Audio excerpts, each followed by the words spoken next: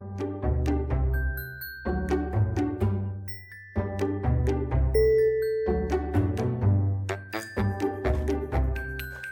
good evening, ladies and gentlemen.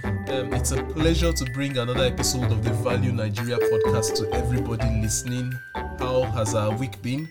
To my Muslim brothers and sisters out there, I would like to say Ramadan Kareem. We are in the holy month of Ramadan, and I know we are all engaged with the fast and with all that comes along with that. So let's keep up the good job. Well done. One more time, it's earnings season in the Nigerian market. We are in the last week thereabout of the month of March, and we are expecting a lot of results. So a lot of market activity is ongoing, and I hope we are doing quite well in our investing practice. In this week's episode of the podcast, we also have a guest, which is our tradition now. We have a guest on the show tonight, and do I promise a lovely time for you. My guest has been on our radar for a very long time, and we've just struggled to get a convenient time on both our schedules to have this conversation, but I'm so glad that we've been able to have this tonight. Just for record purposes, today is the 24th? Let me confirm. 25th. Yes, so today is the 25th day of the month of March, and my guest today is the team lead of the Investment Research and Advisory Unit at WSTC Financial Services Limited. He's been at that firm for a good number of years, and he has risen through the ranks. My guest today had his bachelor's degree in economics from the University of Ilorin. He's also well along his CFA journey, and we'll probably ask him a few things about that along the line. My guest is someone who is a very popular speaker, a very popular personality in finance. I've attended a few conferences or a few seminars where he was one of the guest speakers, and believe me, he is loaded, and it's going to be a very exciting time today. I'll just let the cat out of the bag and let him do all the introductions himself. My guest tonight is Mr. Abdulrauf Bello. It's a pleasure to have a chat with you today. Good evening, sir. Yeah, good evening, Doc. Thank you very much. I'm excited to be here, and thanks a lot for bringing me here. It's a pleasure. Thank you very much, sir. Once again, as I said, it's a sacrifice. I appreciate that sacrifice because as we speak, it's well after 10 p.m. Nigerian time, and you've taken the time even to have a chat with us. We really, really appreciate that. Before we go ahead, we always like to take some time to get to know our guests a little bit better. So, sir, if you don't mind just telling us a little bit more. I know I've just given a peripheral view of your citation, but do you mind just telling us a little bit more about your educational background, your professional journey so far, and maybe a little bit about your personal journey yourself? Okay, all right, that's fine. I'm Abdulrauf Bello. I currently work as an investment research analyst. So basically what I do is I advise my clients. I help them to make investment decisions on their financial assets. Assets could be categorized in different forms. We have financial assets, we have real assets. So speaking to financial assets only. So educational background, well, not so much. I'm an economics graduate of the University of Ilorin. I was there between 2012 to 2016, and I finished in 2016 studying economics. From there, I proceeded for my own YSc, and I started working with WSTC since 2018. So I started as a relationship manager, and then from there to the investment research department. So I've been there for a little more than 5 years now. Outside that, I'm chief investment officer of a private fund called Iris Fund.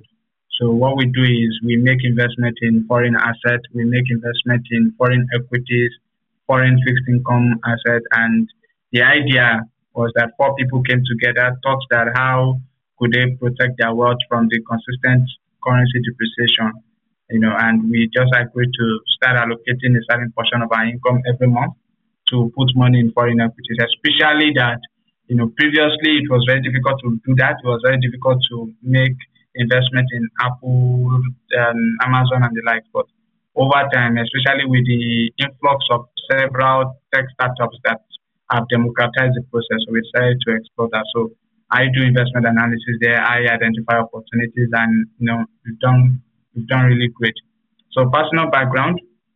Well, I tell people that three things. I live for three things. Number one, God. Number two, my family, and number three, finance. So I love finance a lot. It's always been there right from growing up. From age 5, I always found myself reading newspapers.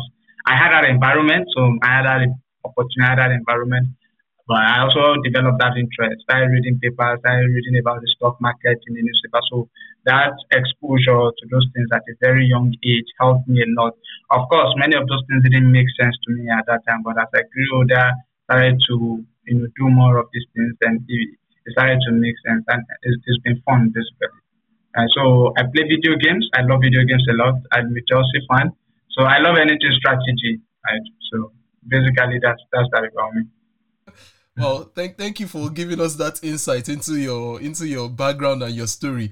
I'm just going to pick up on a few things that you've said. Number one, you're a Chelsea fan, and I just want to say it's unfortunate that you've drawn against Real Madrid in the quarterfinals of the Champions League. It's actually fortunate. It's very unfortunate because I'm a Real Madrid fan, so I look forward to. Oh, okay. Now I see how unfortunate it is. And the next thing I want to pick on is you mentioned environment when you were young and growing up. It's like there was finance in the environment when you grew up or something like that.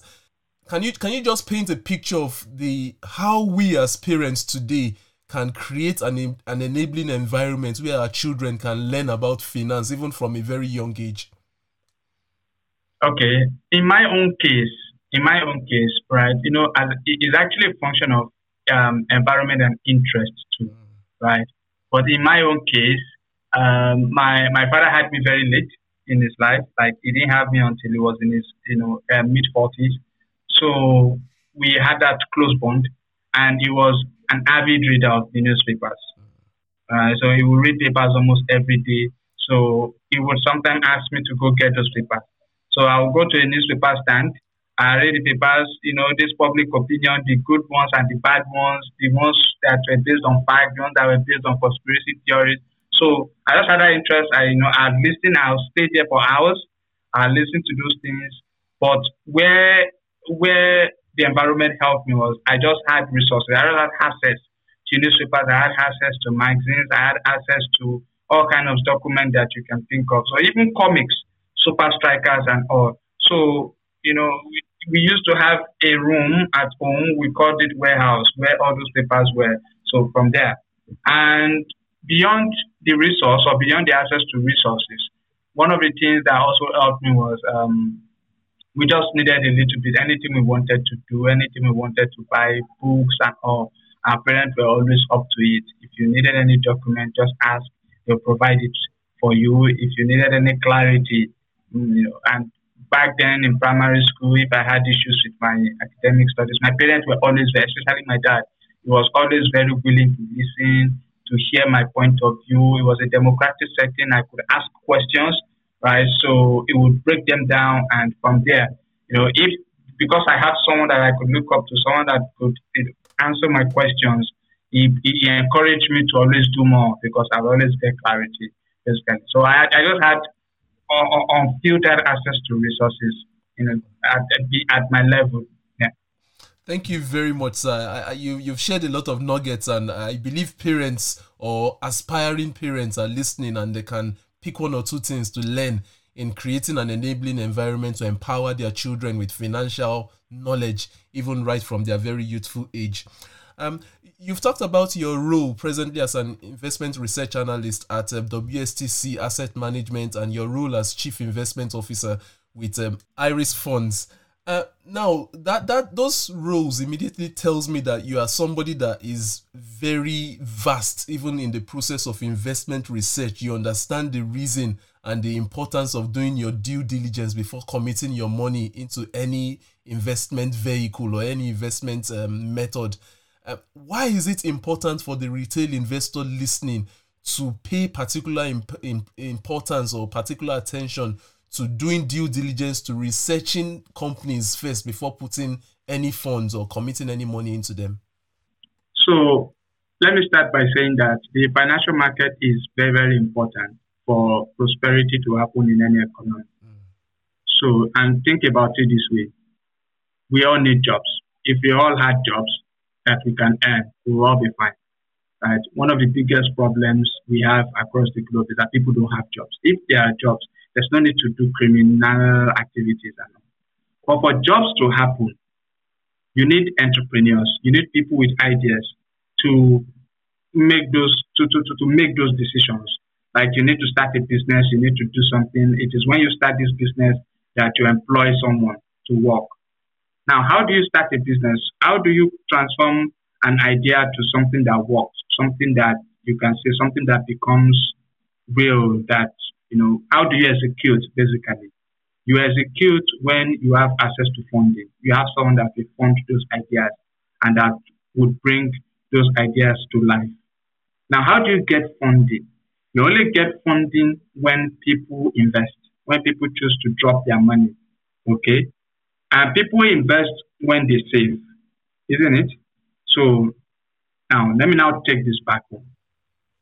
The moment people don't save, the moment people don't make the decision of investing, the moment people don't trust that they invest, and by the way, when people invest, they don't invest because they are Father Christmas or because they don't have anything to do with their money.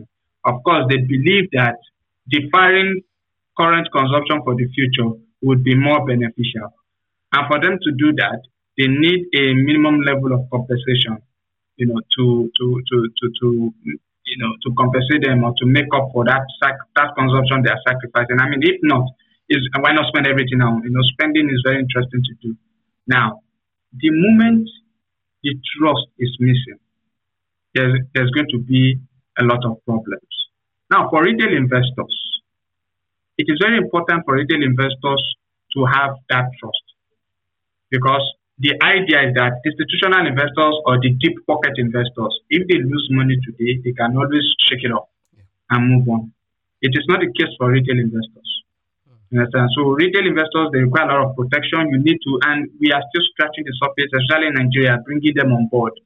Imagine all these people doing a job, all these people doing cooperatives, all these people putting money under their pillows. Imagine if they all divert or if they all channel those funds to the financial market. It would be great. We'll have a lot of funds, a large pool to fund ideas. Now, why it's important, the moment you don't put money or the moment you don't do diligence in investing, you end up putting money in the hands of rogues or in the hands of people who dabble into things that are not genuine. And at the end of the day, when your hands get burnt once or twice, you assume that the whole system is rigged. You're not encouraged. Imagine I lost my money in one investment, I lost my money in another investment, and you're telling me to invest the third time, telling me that it's good to invest. I won't listen to you. Yeah, so in that case, the problem is not that investing is bad. The problem is not that you made a mistake to invest. You only invested in the wrong idea. You invested in, and could you have known or not? The jury is out. Or maybe, just maybe, if you did some bit of due diligence, you'd probably understand that this is a sham. For instance, if I'm promising you 30% every month, for instance, to do an investment, and you begin and you try to ask a question that, okay, what are you investing in that will give you the money that you're able to give me 30%? Yes, and maybe if I had a clear sense of it, if I understood it better, if I understood there's no free lunch, right, then maybe I may be able to, make better decisions. So it's quite important for the purpose of trust. This is a market of trust. If there's no trust, there's a lot of problems. So that's important. Retail investors need to do a lot of due diligence, ask questions. If something is too good to be true, it is probably too good to be true. Thank you very, very much. Thank you very much for that. While you were speaking, my mind went back to the go-go years of 2007, 2008, when the market was on the upward charge, and every Tom, Dick and Harry was, interested in putting money in the market, and we all know how that ended up. Many of those who got their fingers burnt back then have not gotten the boldness to come right back into the market, and that's where doing your due diligence, doing your due research, trusting the advice of your financial advisors come into play. Probably if they had done more of that, they wouldn't have gotten as burnt as they did, and maybe the market will still be much more robust with much more players today. I'll just go right into the thick of things, sir. Can you kindly walk us through, because this is something you do on a daily basis, identifying companies, looking at them, researching them. I would really appreciate it if you could walk us through your process.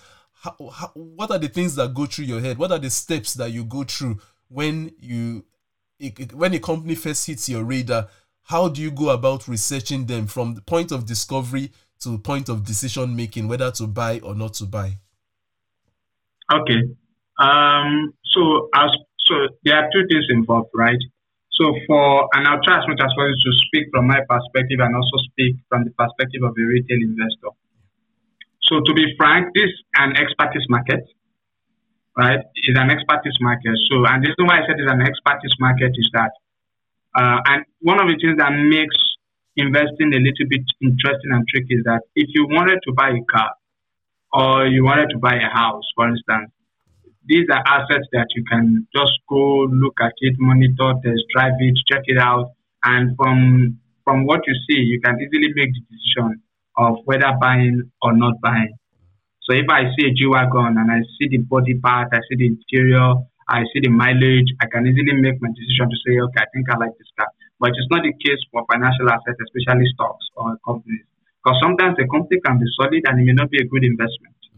And a company can be bad, it may be a good investment. So a G-Wagon, for again, I know a G-Wagon is a fantastic car. I know it is a car of prestige. I know that if I drive in it, people will acknowledge me as an important person in society, and I love that, maybe. But I also know that the average price of a G-Wagon is maybe 50 million. So if you quote 200 million for me for a G-Wagon, I may not go with it. I know it is a good car, but it may not be a good investment at 200 million. In the same way with BlackBerry, for instance, we all know BlackBerry is no longer the big deal. It no longer commands the prestige it used to in the 2010s. If you nobody wants to use BlackBerry. I think iPhone is what people are using now. But if you offer the BlackBerry to me for 1,000 naira, I may consider it, because I know I could sell it for 2,000 and I won't short. So if I sold it for 2,000, that's 100% return. So that's a good investment. But the product itself may not be good. So let's take it away. So now, for financial assets, you can't touch them. You can't see them. You can't feel them even. They are all electronic. You can't touch a stock. Right? So how do you know whether this is good or bad? And that's where the research things come in. So there's that expertise. You need certain tools for you to be able to do that, which may be a little bit sophisticated for retail investors, but there's still a way retail investors can bypass that, and I think I could make that explanation later. Now, the step by step, you need to know the company you want to invest in. In my case, we already have the resources. We already have the tools. You understand? It could even be as simple as sitting down one day, thinking about it to say, okay, I see this product everywhere. So if I see this product everywhere, then maybe it may be a good company that is very, very profitable. Because the purpose of investing is I'm investing in something that will turn profitable such that I take part of that profit as my own and I make money. It's simple as just starting a business for the purpose of solving a problem, making profit in the process, and taking all of the returns, to compensate you for the risk. And so you could see maybe a picnic. You see picnic almost everywhere. You see Milo everywhere. People buy Milo. So you know that this product is nearly everywhere. You expect, there's an a priori expectation that I expect this company to do well. So the next step is it a public company? Because you cannot invest if it is not a public company. A public company is a company that is listed on an exchange. And the reason for being listed on an exchange is to make buying and selling easy. Just the way you go to a Balogu market, you ask for tomato and they give you tomato. Imagine if there was no market. You have someone selling tomato, but there's no market where you're doing it. You need to be calling up and down. Who needs tomato? Somebody who needs tomato too will be calling up and down. Who sells tomato? But you don't need all of that. Just go to a market, walk up to the stand where they sell tomato, pick it, pay it, and pay for the tomato and go. So you need to know if the company is publicly listed. Once you are able to identify that it's publicly listed, the next step is to read the annual report of that company. So there's a document that is the annual report. And what do you do with the annual report? You just need to note major points. Who are those managing this company, right? What is their profile like?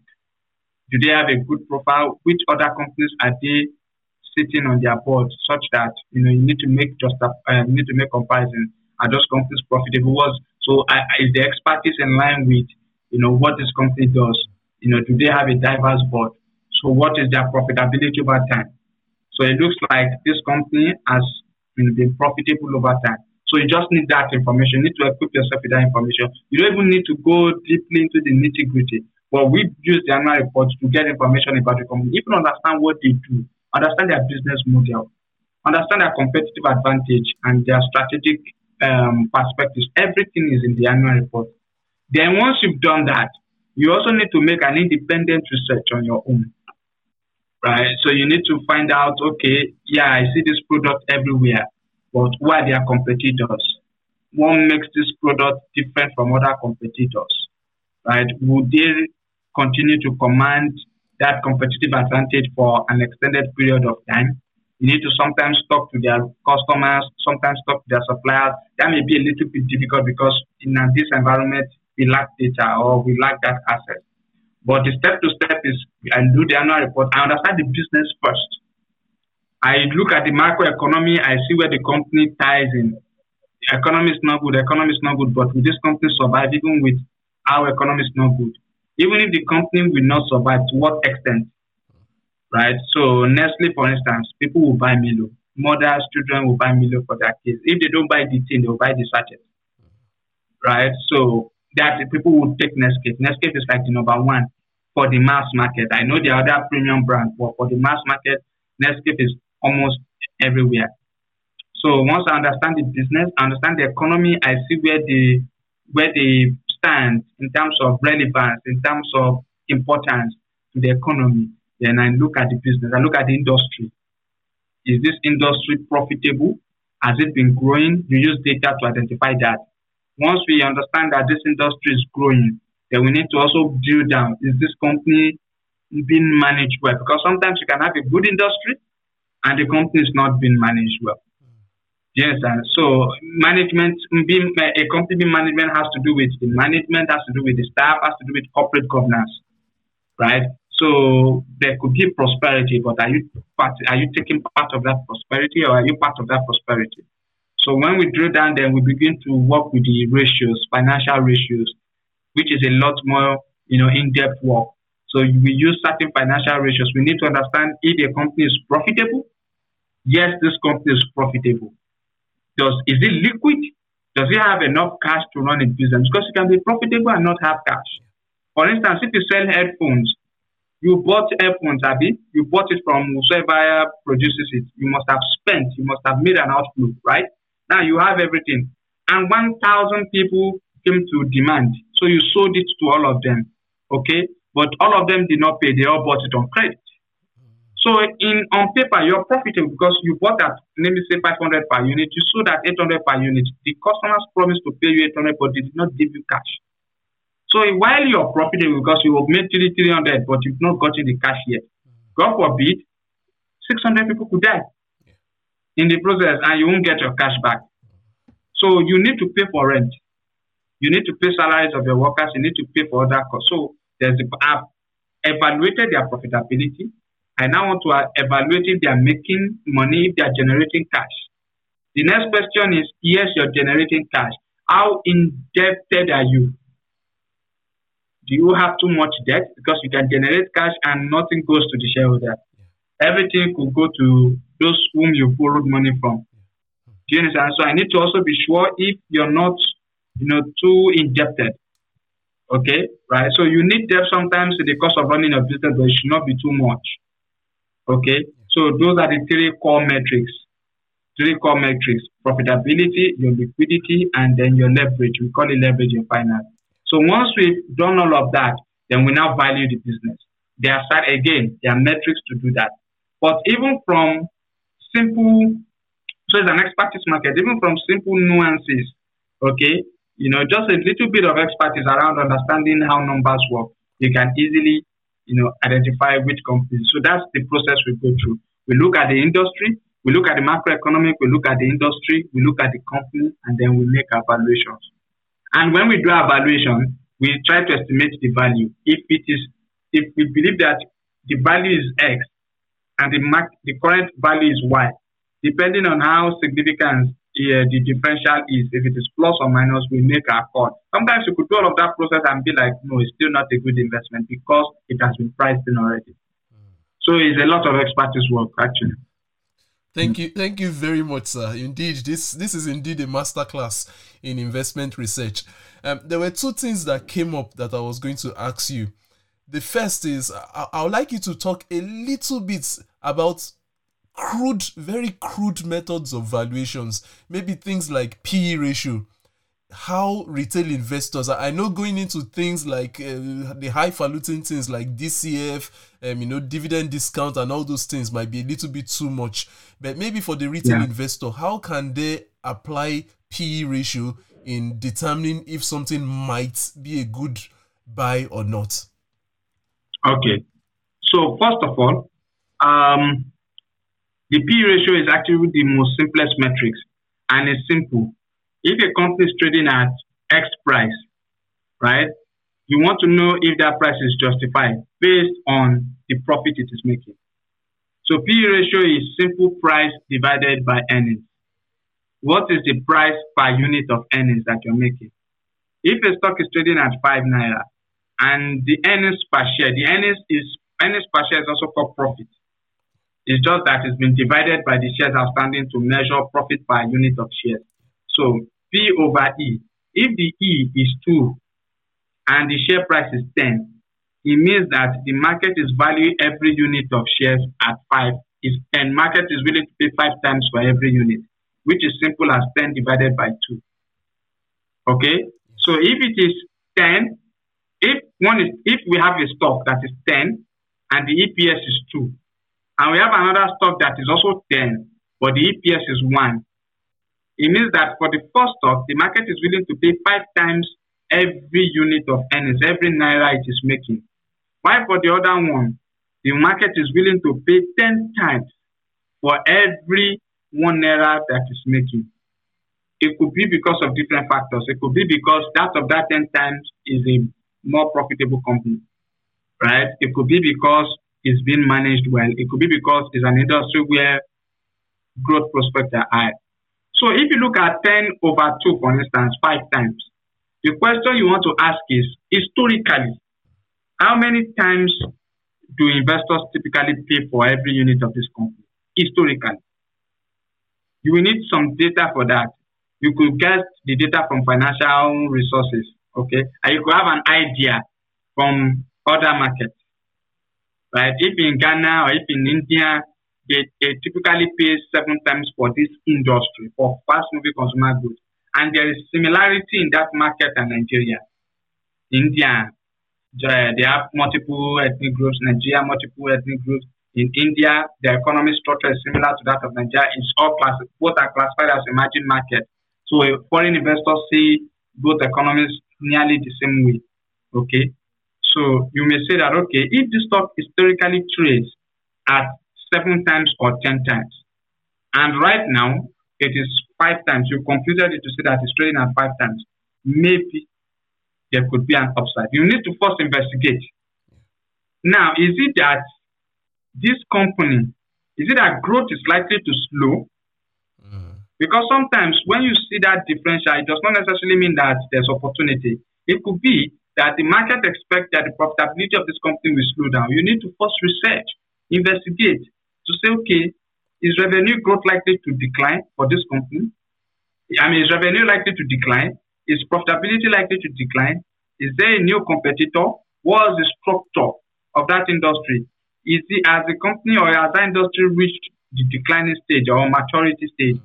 When you've done all of this work, all of these questions, you've asked these questions, and then you realize that nothing has changed, or things are still likely to be better, then maybe there's a mispricing. Then you may want to capture the advantage. But unless you've done or asked yourself those questions, you may be very careful. Historically, they pay 10 times. what if historically the company used to command 70% market share? And I'll give you an example of that. Nigerian breweries. There's a company called Nigerian Breweries. In between, since they've been in the Nigerian market, it used to be Nigerian Breweries Guinness, right? And Nigerian Breweries had always been the market leader. It's still the market leader anyways, but it used to command a significant market share. They are the manufacturers of Star. You don't even see Star anymore. They are the manufacturers of Heineken and the like. And they used to make as much as 40 billion in profit. The PE for Nigerian breweries used to be 30 times, about 30 times of their earnings because there was that prospect. Then 2017 came. A big competitor came into that market and it changed the dynamics of that market. Yes, and the market share that Nigerian breweries used to command, it went down significantly. So if Nigerian breweries is now trading at 20 times today, you can't say, Nigerian breweries used to do 30 times before, now it is 20 times. Is a buy? No. Because when they were doing 30 times, there was no big competitor. When they were doing 30 times, you didn't have this kind of macroeconomic challenges where, we all know what inflation is saying, we all know how exchange rate is bad and all of that. So you need to ask those questions to say, okay, we can't work with 30 times again, let's work with 20 times, or let's work with what it should be now. So once you ask yourself those questions, you can make your decisions. But the PE, very simple metrics. You can just say, this is earnings.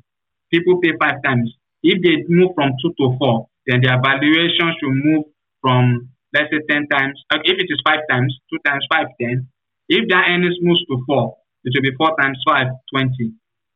Right? So depending on how earnings move, because earnings are the driver of valuation. Perfect.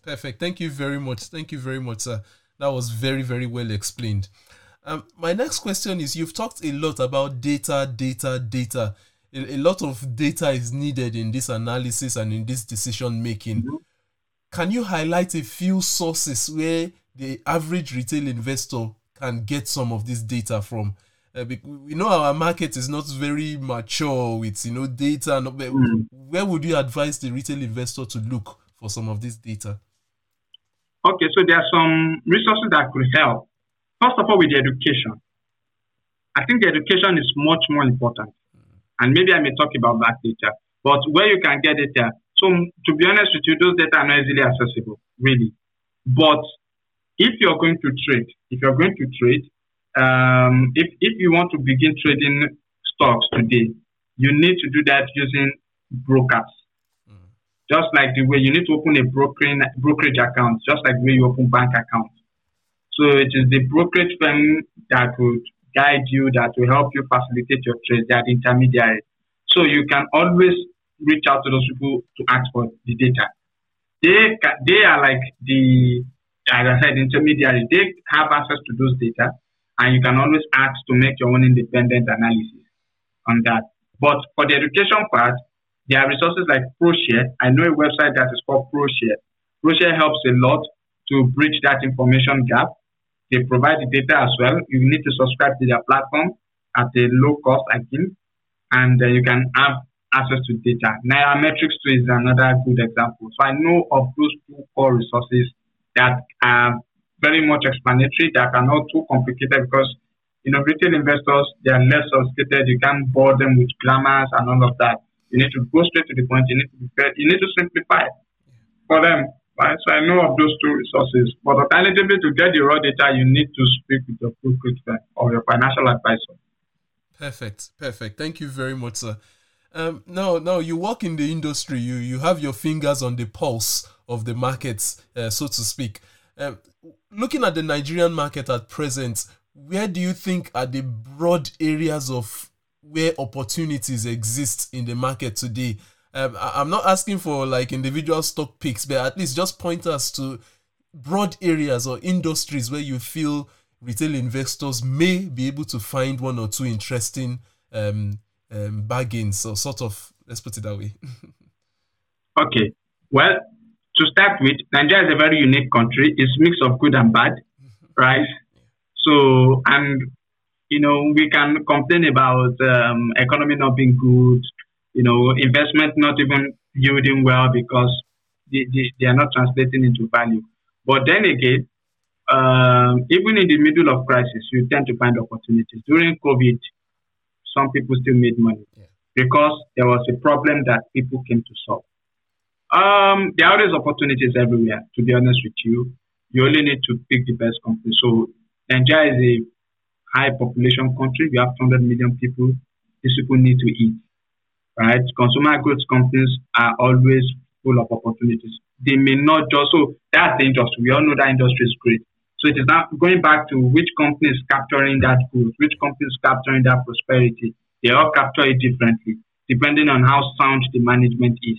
Okay, right. So that is why a company like Nestle would always supersede certain companies. They are still in that industry, right?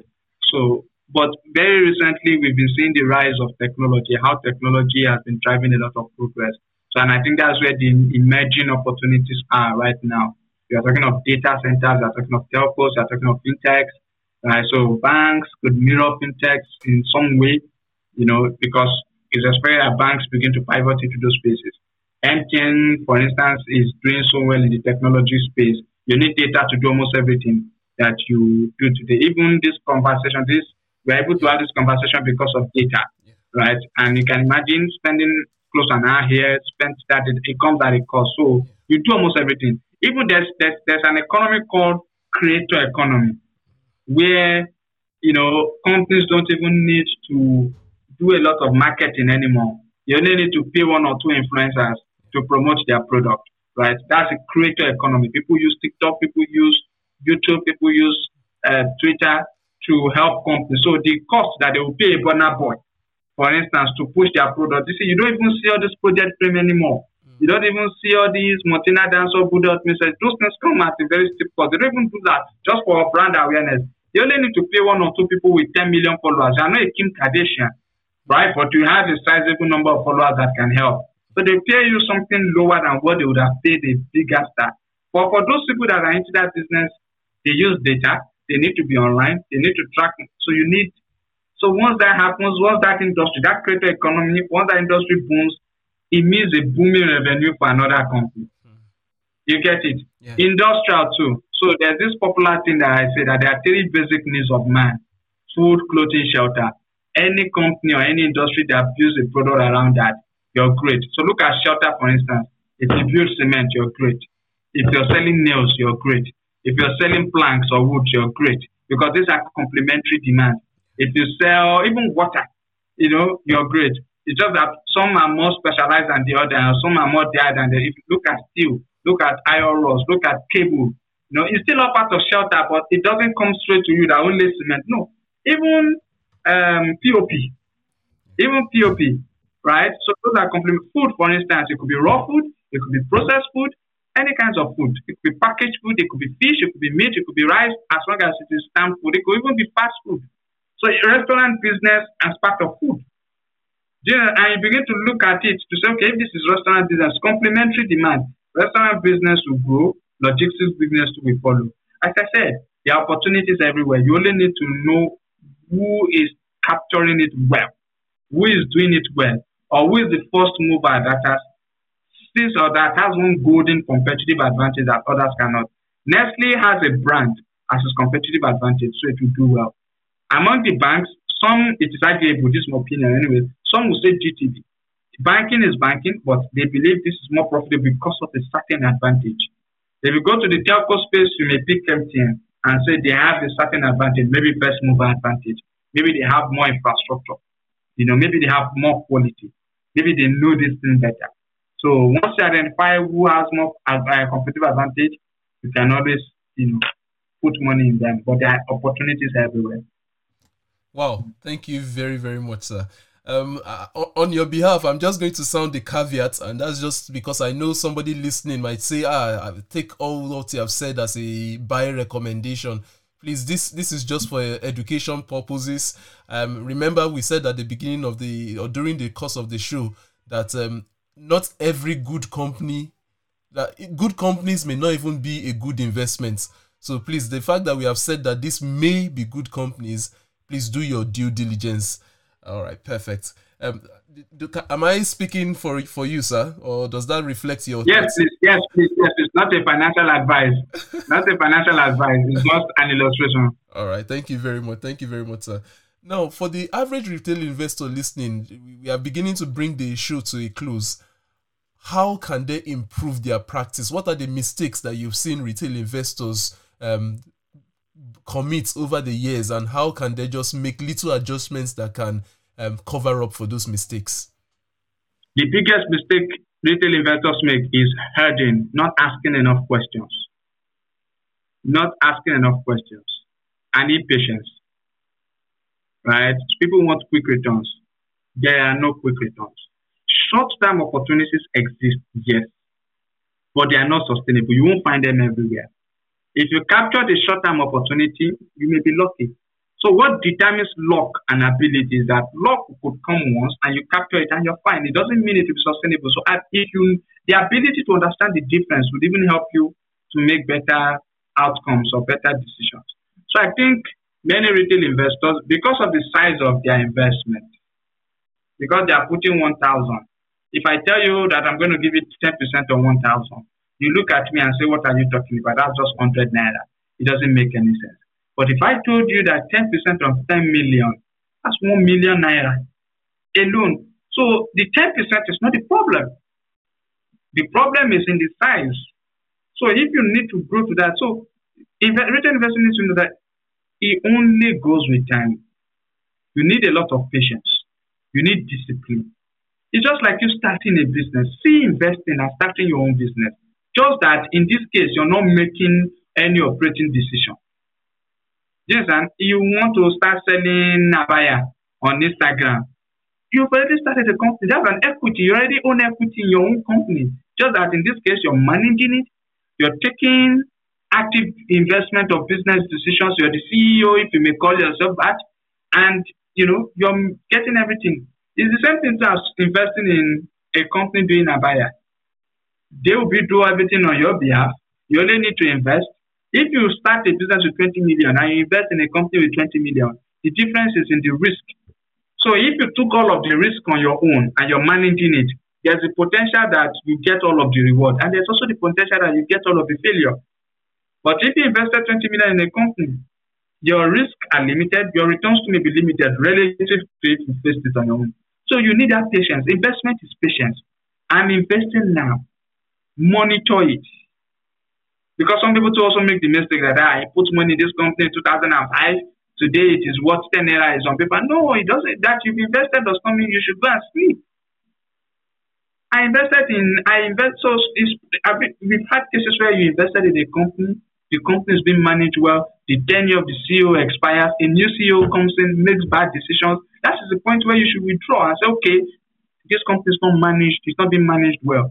So if you wouldn't know unless you were following that company, unless you were monitoring the activities, because it's your investment. So you don't put money and go and sleep and say they will do well. No, it doesn't work that way. So you monitor. Look at Nigerian bureaus now. The point where a new competitor came in, you could reevaluate to say, okay, would this competitor smash my current company? It looks like the return I anticipated for them may no longer hold because of this new competitor. So let me just exit and seek new opportunities. So retail investors need patience and let them understand that investing will make them rich and it will also not make them rich. It will make you rich if you have the patience. But it will not make you rich because you put 1,000 and it becomes 1 million overnight. No. You need an income, a steady source of income, right, to make an investment. In fact, the investment shouldn't even be your source of income, really. It should just be there for certain objectives. I want my capital to grow. I want my wealth to grow at time. Maybe when I retire, or maybe when I stop working, or maybe when this income stop running, maybe due to old age or maybe due to incapacitation, I can rely on that investment. But it shouldn't be my primary source of income. Right? So once investors understand these nuances and ask questions, where is the returns coming from? If I invest in a company, how do I deliver? How do I get returns? It's simple. I'm investing in a company. The company is selling products. It's making revenue. It has paid its salaries to the workers. It has paid its cost of sales. It has generated profit. From the profit, they will pay dividends. That is a way of earning. Because they are making profit and because there's expectation that this company will run, so many people also want to tap into that profit. So therefore, they keep buying the shares of that company that will drive the prices up, banking on the profitability. If the value goes up, I bought at 10, the value has gone to 15, that's also another way to make money, right? So in that way, if banks lend to companies, the companies use that money to expand capacity, to build more outlets. Chicken Republic builds more outlets. Custom will build more outlets. They will employ people there. They will make money there. The increased revenue should pay the debt that they have incurred, provided that the money they make is able to cover that debt. Do you understand? And banks will collect the money back. And the banks will pay those that have given them money as deposit. So you can trace if I build a house, I will rent it out. The tenant will pay rent. That is an inflow. If anyone borrowed me money to build the house, from the rent that I earned, I can always pay people that have given me the money. And if I was one who funded it all myself, I make all of my money from my investment. So there's always that. But if you put money in MMM or in a Ponzi, you cannot identify where the money is coming from. Because I don't believe in free lunch. And I don't even believe in quick, fast money. There's no fast, quick money. Short-term opportunities will come, yes, but it's rare. It doesn't happen every day. What works is there must be a value created before money comes in. Sweat must drop before money comes in. It's an inflow and outflow. There must always be a debit credit. Think about it from debit credit. Right? Somebody wants to give me money, there must be a debit. Okay, so only God gives you free lunch. So that's it. Patience, due diligence, ask questions, be curious, ask questions, be patient. This investment will deliver. Just be patient, right? And don't see it as your primary source of income. No, go and work, build your skills, develop your capacity, earn income from your work. It is the excess that you make from your income that you invest. And always have a long-term horizon. Imagine that you are starting a business today. You want to start a fashion designing business today. You just bought machine, and by the end of the year, the person who gave you money said, I need to see returns. It doesn't work that way. So you too will not like it that way. So why not see companies that way? Why not see investment that way? Or you get back to a child today, you paid school fees today, and by the time you finish secondary school, you're already expecting the child to be bringing money back home. No, you wait for a while. You need to go through the university.